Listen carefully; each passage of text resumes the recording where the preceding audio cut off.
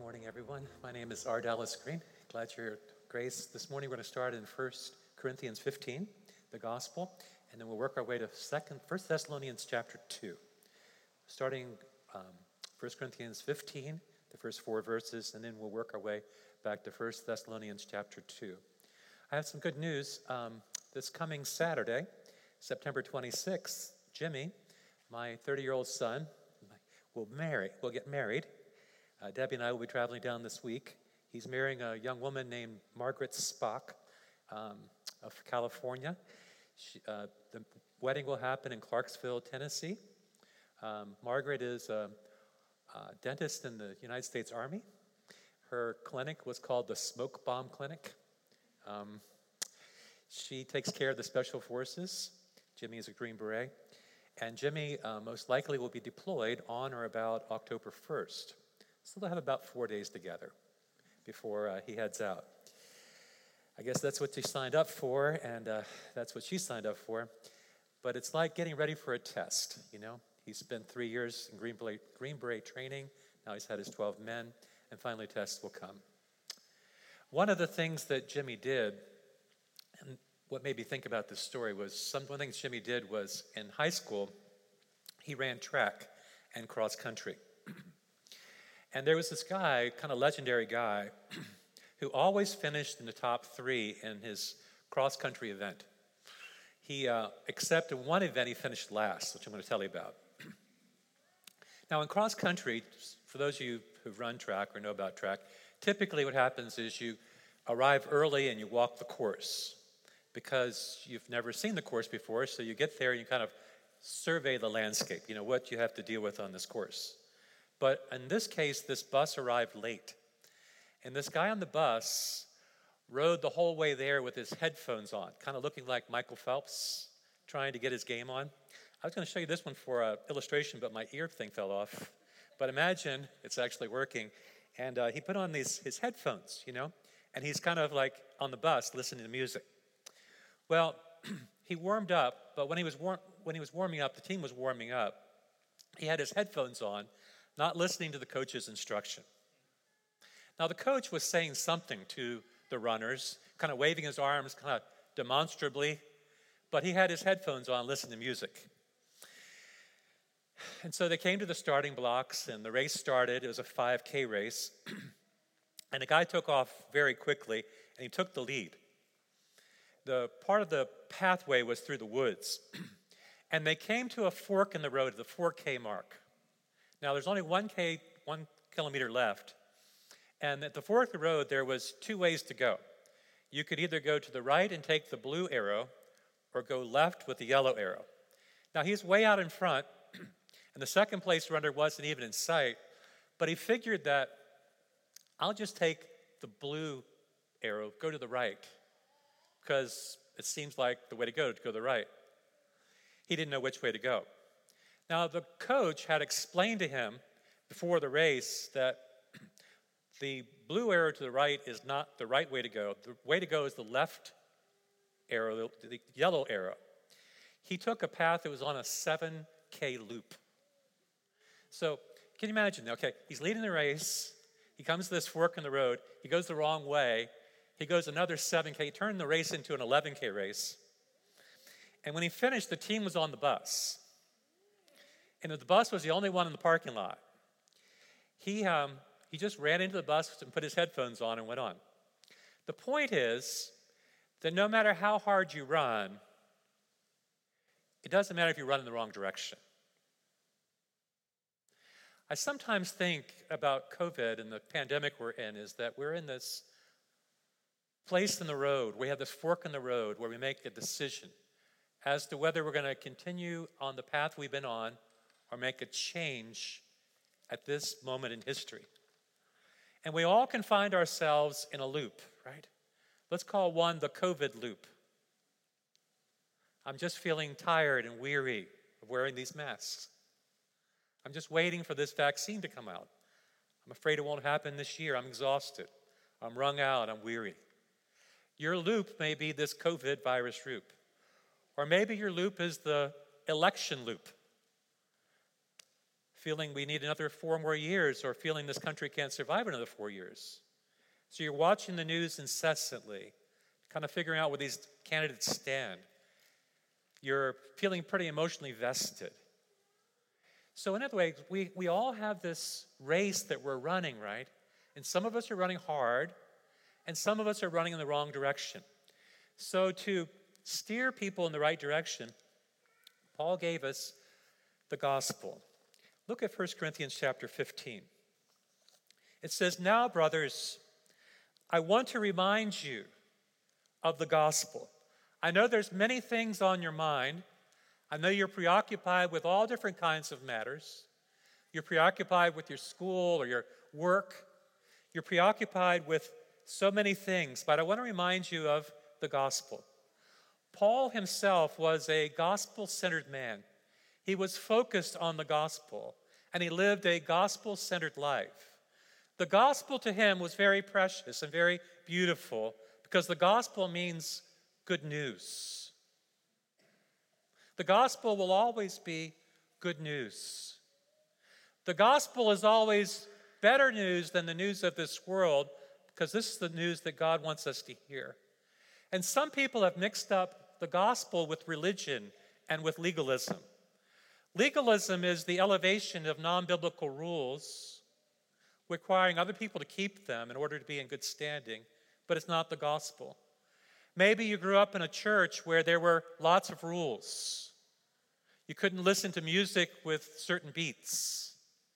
You couldn't dance. I get asked the question all the time, can Christians dance? And I say, well, some can and some can't. You couldn't go to movies. You couldn't smoke or drink or chew or go with girls who do. You see, legalism is a perversion of the gospel. Legalism is what the Pharisees practiced. They felt their rules set them apart, made them better, and they looked down on other people, believing they achieved their righteousness by keeping the law. And Paul would say that no one will be justified by their keeping of the law. The law sets the standard, but the law does not give us the ability to obey. One of the Pharisees, his name was Nicodemus, a very self-righteous man, came to Jesus by night.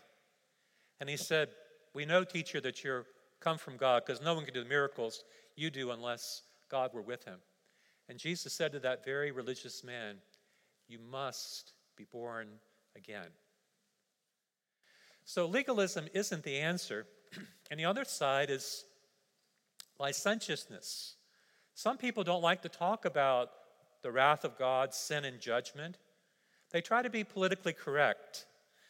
They make a large tent for all the philosophies, all the theologies to camp under. They say you need to be inclusive, not exclusive, non-judgmental, open, affirming. They believe that Revelation is progressive. I mean, God defined marriage, but let's redefine marriage. So they put the burden on people to agree with them. And if you disagree, you're considered intolerant. The gospel is too narrow, they say. So what is this gospel? It isn't a list of rules that we need to keep. That creates a burden. It isn't being open to anything and everything. That creates a burden. The gospel concerns the person and the work of Jesus Christ. The gospel pertains to who Jesus is and what Jesus has done. And Jesus didn't come to lay burdens on people. He said, "All you who are weary and heavy laden, come to me, and you'll find rest." There's great power in the gospel. Paul would say that it's the power of God unto salvation, because the gospel relieves us of the burden of sin and of guilt and shame and the fear of the future. You see, the gospel takes the burdens off. William Holland was a friend of John and Charles Wesley. They were reading Luther's preface, his commentary, his preface to the book of Galatians. And John Wesley read the preface, and this is the question: what have we, nothing to do? And the answer was, no, nothing but accept him. What have we to do in order to earn the favor of God? How do we get in good relationship with God? What have we to do? And the answer Luther gave was, "Know nothing, but accept him." At that moment, William said that there was a power that came over me, and my burden was lifted, and he burst into tears, and he felt the very peace of God. So the question is, what is the gospel? The gospel, in very simple terms, is that which a child can know and learn the gospel. That Jesus, the Son of God, left heaven to come down to earth. That Jesus was born in Bethlehem to the Virgin Mary. That Jesus stepped into humanity, the very Son of God. And Jesus himself, as a young man, would have seen tragedies and trials. We have no record of his father after he was 12 years old. Most likely, Joseph, who was a carpenter, would have died. And Jesus, being the firstborn, would have supported his family. He knew the pressure of taking care of one's family. But at 30, he left home to begin his ministry. He was a man of compassion who earned his credibility. And he went around doing good to people, performing miracles and healing people, teaching. But the religious leaders became jealous of him, and they plotted against him, enticing one of his own disciples, Judas, to betray him. And they crucified him on a cross outside the city walls of Jerusalem on a Friday. And the sky grew black as God's judgment fell on him. It was there on the cross that Jesus became sin. He had lived a life that we couldn't live. He died a death we should have died because he was crucified for our sins. And they laid him in a tomb. But on the third day, he rose again from the dead because the grave could not keep him. The grave could not hold him. I just want to remind you, Paul's saying here in Corinthians, I just want to remind you of the gospel. The gospel that when I came to your city, I preached to you. The gospel that you received. The gospel on which you've taken your stand. And by this gospel you are saved. The word saved there is the word sozo, meaning rescued or delivered. God would deliver us. He would rescue us, believing the gospel. If you hold firmly to the word I preach to you, that's the doctrine of the perseverance of the saints.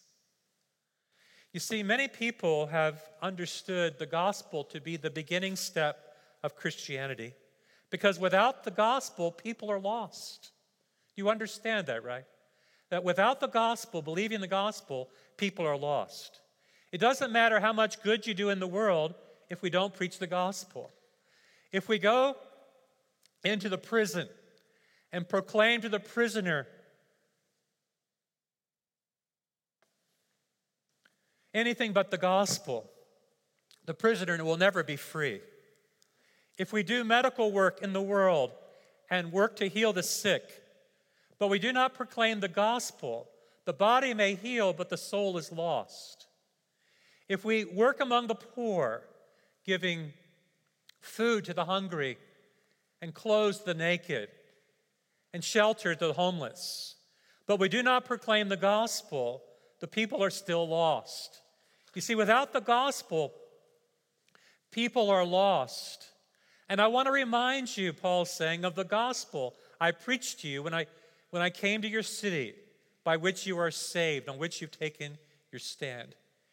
I think what he's saying here is there's two aspects to salvation. The first of them is positional salvation. When you receive Christ, all your sins are forgiven. You are given the righteousness of Christ. You are adopted into God's family and given the Holy Spirit. And that happens instantaneously. But I don't believe that's what Paul's talking about here. He's talking about being saved, progressive sanctification. He's referring to our growth in maturity, Christ-likeness. How does it happen? How does a person grow in their faith? Where is the power for the growth? The power comes from the Holy Spirit by believing the gospel. You see, many people believe the gospel is only the entry point for Christianity. The gospel is like diving off the diving board, and jumping in the pool. But the gospel is beautiful because When we hold fast to the gospel, that's how we grow, by re-believing it, by meditating on it. You see, the fuel for the Christian life comes from being soaked in what Christ has done. So with that opening word, let's turn to 1 Thessalonians chapter 2.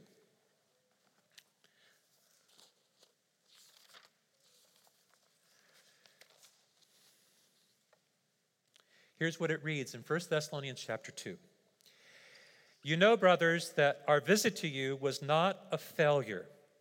We had previously suffered and been insulted in Philippi, as you know.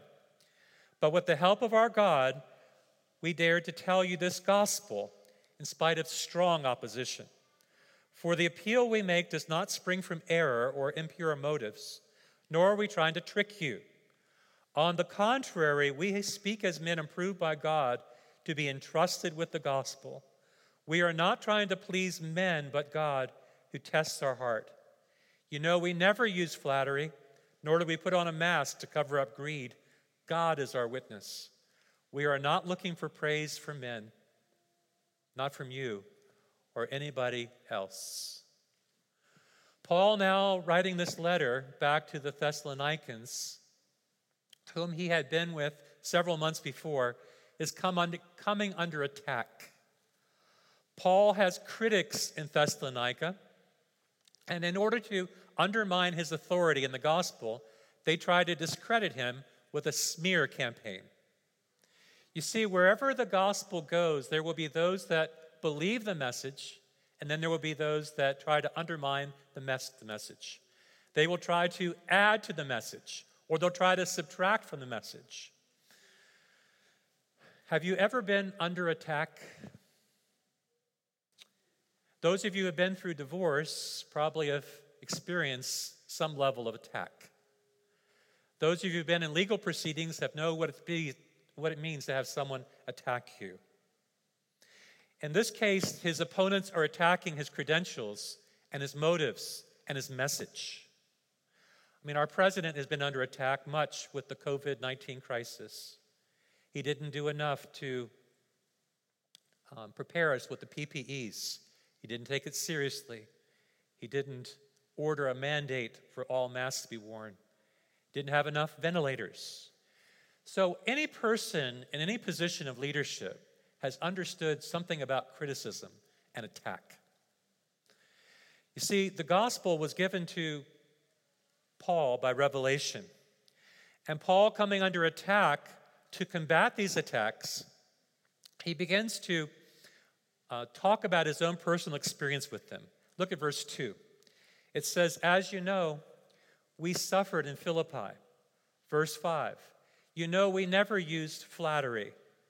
Verse 9, surely you remember our toil and hardship.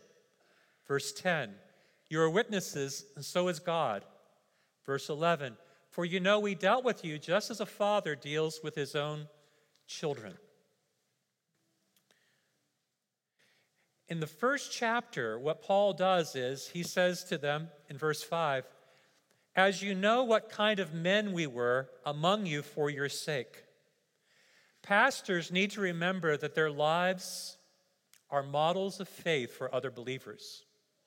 When a pastor fails to live properly, he undermines the faith of believers in the church, and God will hold him to a higher standard.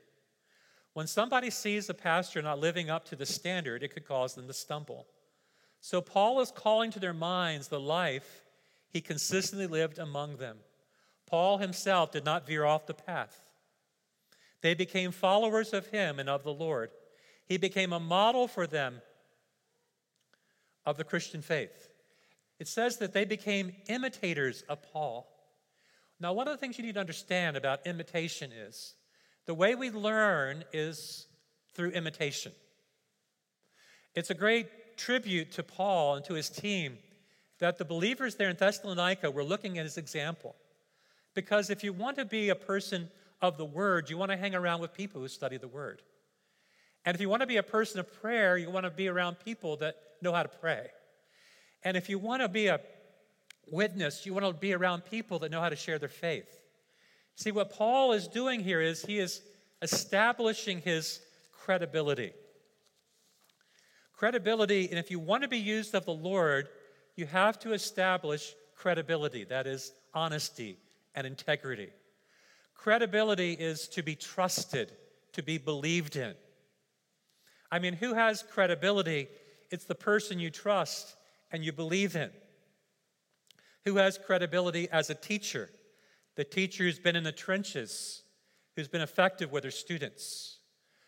Who has credibility as a soldier who's also been in the trenches, who's been in the fight, and can tell you how it really is. Who has credibility as a president? The one who you believe what he says, the one whose beliefs are consistent with yours, the one you can trust. You see, Paul's life lined up with his message. His life was one of credibility. He says, "You yourselves know that our visit to you," verse 1, "was not a failure." The fact that there was now a church in Thessalonica is proof that his visit to them was not a failure. There were new believers being added to the church. Their faith, it says, was working. Their love was laboring. Their hope was persevering. See, the gospel came to them not only with words, but also with conviction. And they became imitators of Paul and of the Lord. And their faith became known to everyone. And they turned away from idols to serve the living and true God.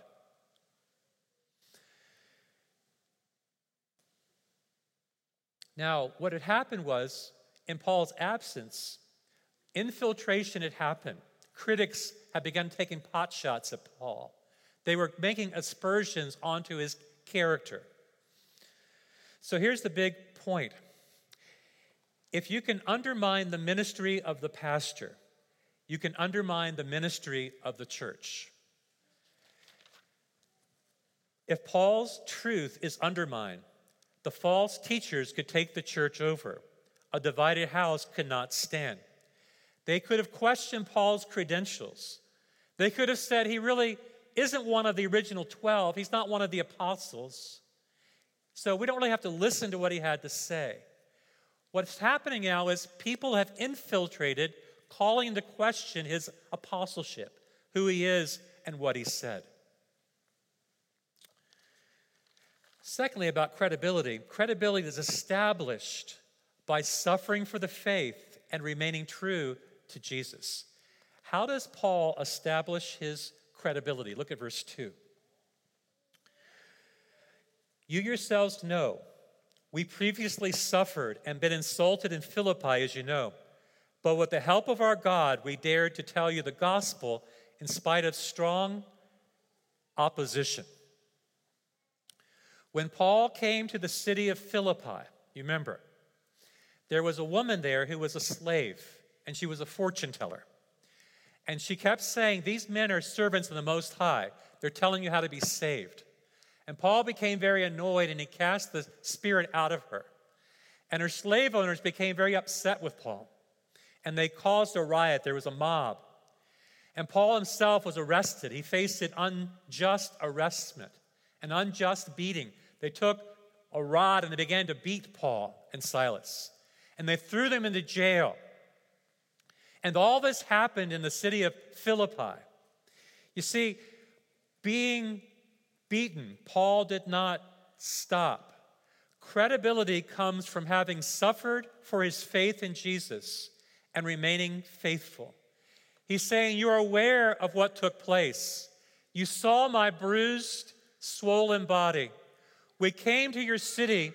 We dared to tell you the gospel in spite of strong opposition. We were courageous. We were bold." You see, this courage and boldness established his credibility. I want to say this, that every true shepherd has wounds from ministry. Paul himself, if you took off his shirt, you could see the wounds on his back. You look at your pastor's arms, you will find wounds. For every pastor has been wounded, fighting to protect the people, trying to bring about correction in someone's life. dealing with an antagonist. See, true pastors carry their wounds and establish credibility. He had amazing courage and boldness, given what happened to him in the previous city, to carry on. His boldness and courage enabled him to preach and to persevere and to care. You see, many people dilute the gospel. They're afraid of offending somebody. They want to take away the rough edges of the gospel that create discomfort. They just want to soothe people and please people. But this is what you need to know.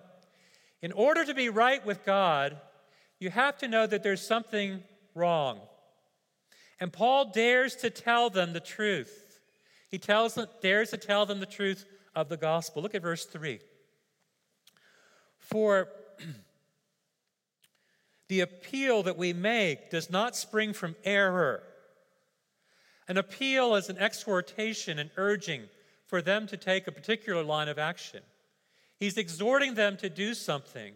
For the exhortation we make does not spring from error. Error has a reference to a polluted source.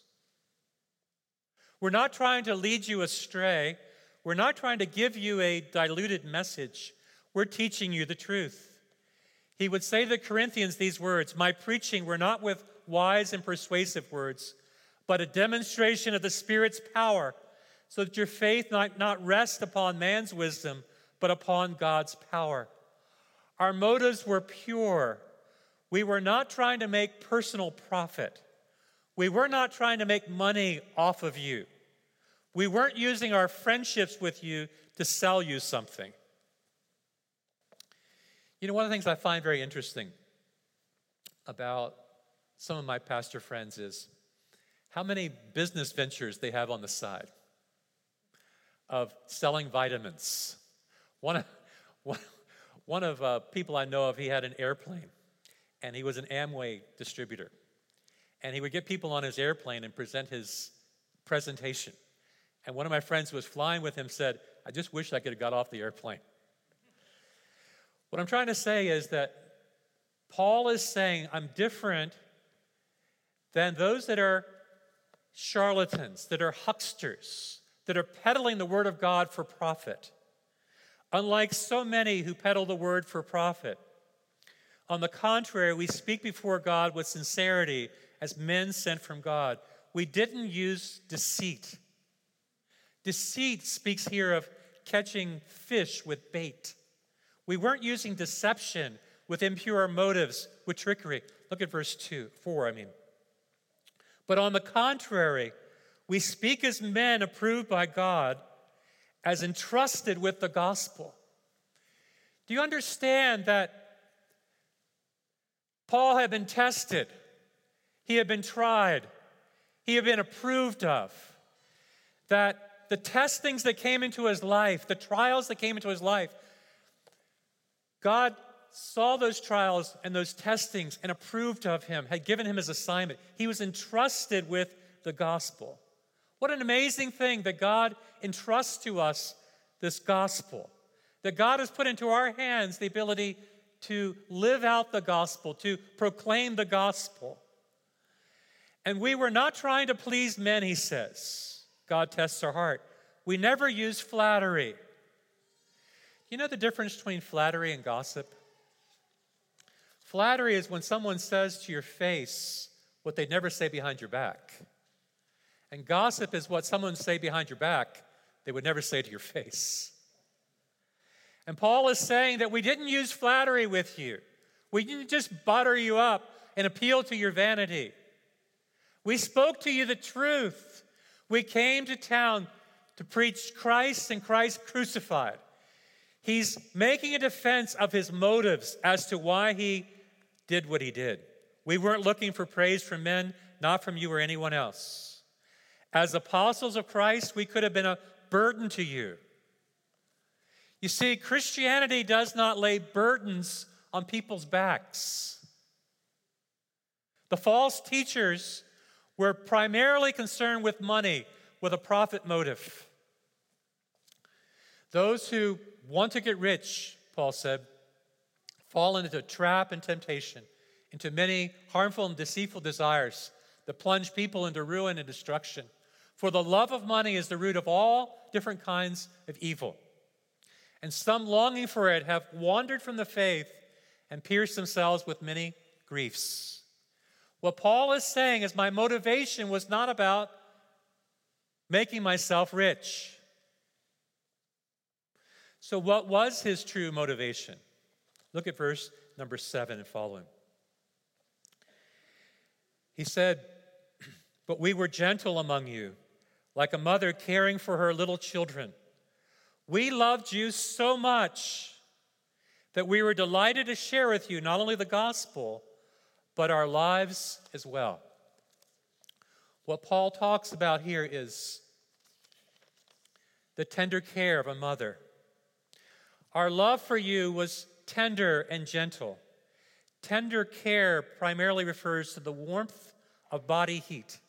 It's a picture of a loving mother who would take her infant in her arms to warm the child with her own body heat.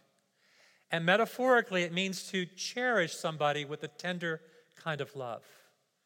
You know, it takes time and energy to care for children, especially newborns. Paul preached the gospel to them, and they believed the message, and they were birthed into the kingdom, and they were nurtured and cared for, cherished by him.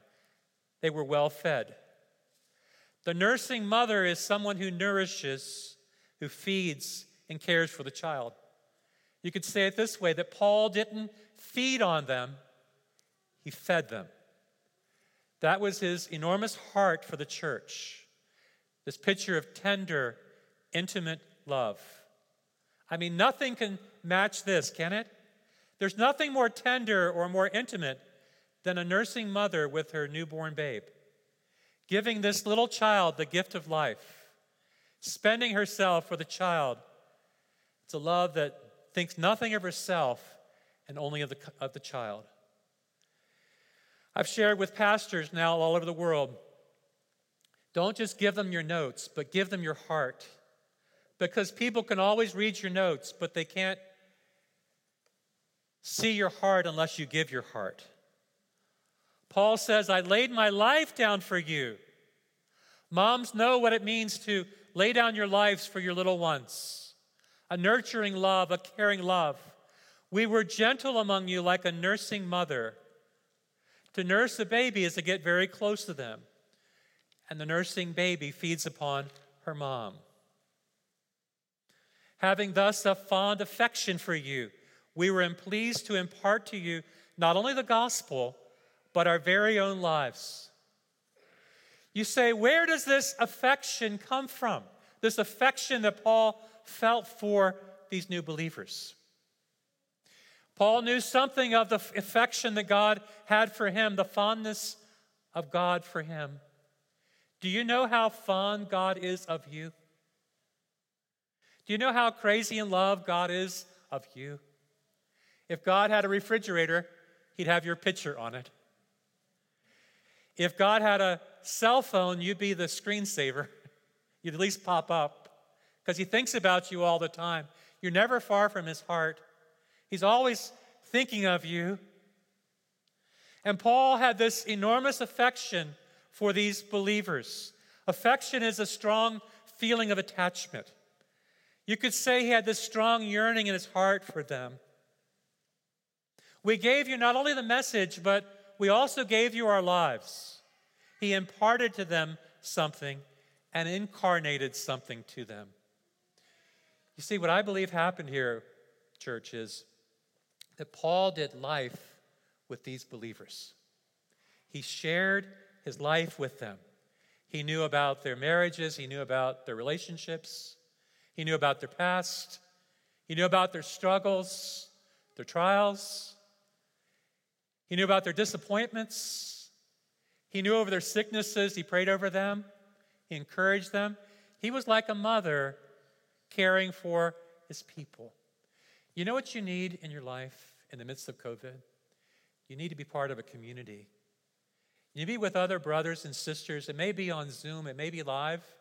But you need to be a place where you can become known and you can know other people, where you can become loved and love other people, where you can connect with each other and connect with God. We all need to be part of community with one another. And what Paul is saying is, we not only shared the gospel with you, but we also shared our lives. We opened up our lives to one another. We became close. We got connected. Paul was a tent maker, as you know. I'm sure the people would have come to his tent. And there were sailors, that came into Thessalonica, and Paul would have made tents for them. And merchants on the road, the Egnatian Road, where Paul would have made tents for them. You see, he was active in the marketplace. He was involved in people's lives. He was like a mother. He says in verse 9, look, it says in verse 9, surely remember, brothers, our toil and hardship. We worked night and day not to be a burden to anyone while we preached the gospel of God to you. We didn't want to be a burden to you. As apostles, we could have asserted our right and asked for you to pay. I mean, nobody has a vineyard who doesn't gather the grapes. Nobody has a cow that doesn't get the milk. No one has a farm that doesn't get the produce. A person should get their living from the gospel. But Paul did not impose that burden upon them. He worked as a tent maker. He worked by day as a tent maker, and he preached the gospel by night. Surely remember that. Look at verse 10. You are witnesses of these things, and so is of God, of how holy, how set apart, and righteous, and blameless, above reproach, we were among you who believed. Look at verse 11. For you know that we dealt with each of you as a father deals with his own children, encouraging, comforting, and urging you to live lives worthy of the gospel, who calls you into his kingdom and glory. I modeled to you how to live a godly life. I explained to you how to live the Christian life. First of all, he was mild and tender like a mother, but then he was strong like a father. He treated them like a father. You know that in America, Father's Day is diminishing. Many homes don't have a dad. Some were raised in families without a dad, or the dad was emotionally distant. So many single-parent homes now. Children raised with involved fathers the children of fathers who are involved are less likely to struggle academically. Did you know that? And involved fathers, the children are less likely to be expelled out of school. And involved fathers, the children are less likely to drop out of school and less likely, if they're a girl, to get pregnant. Someone asked the question, are fathers really even necessary? Are they just another pair of hands, the other parent? Is a father really necessary? A father, so many have said that a father, we don't really need a father. Fathers have been erased from families. But here's what I want you to hear. Dads are important. Dads give insight to your kids. Dads show their kids what masculinity is. You see, Paul encouraged them, which means to call forth courage. What a man does is he launches his children into their lives. A son cannot be launched into life without a man behind him, encouraging him. A father teaches his children right from wrong. A father teaches his kids how to be resilient, how to persevere when it's difficult, to not quit what you start. You see, children need encouragement, and children need exhortation, and children need to be strengthened. Sometimes one of our kids will call, and Debbie will say, all right, I think you better take this call. I think this one's for you. Now, our kids will call mom for money, but they'll call dad for advice. Well, that's not always true. But kids need a father. They need someone who can comfort them in the trials and tribulations, the difficulties of life. They need someone to encourage them day after day because life can get difficult. They need someone to strengthen them when there's a breakup, saying words like, I didn't like him anyhow.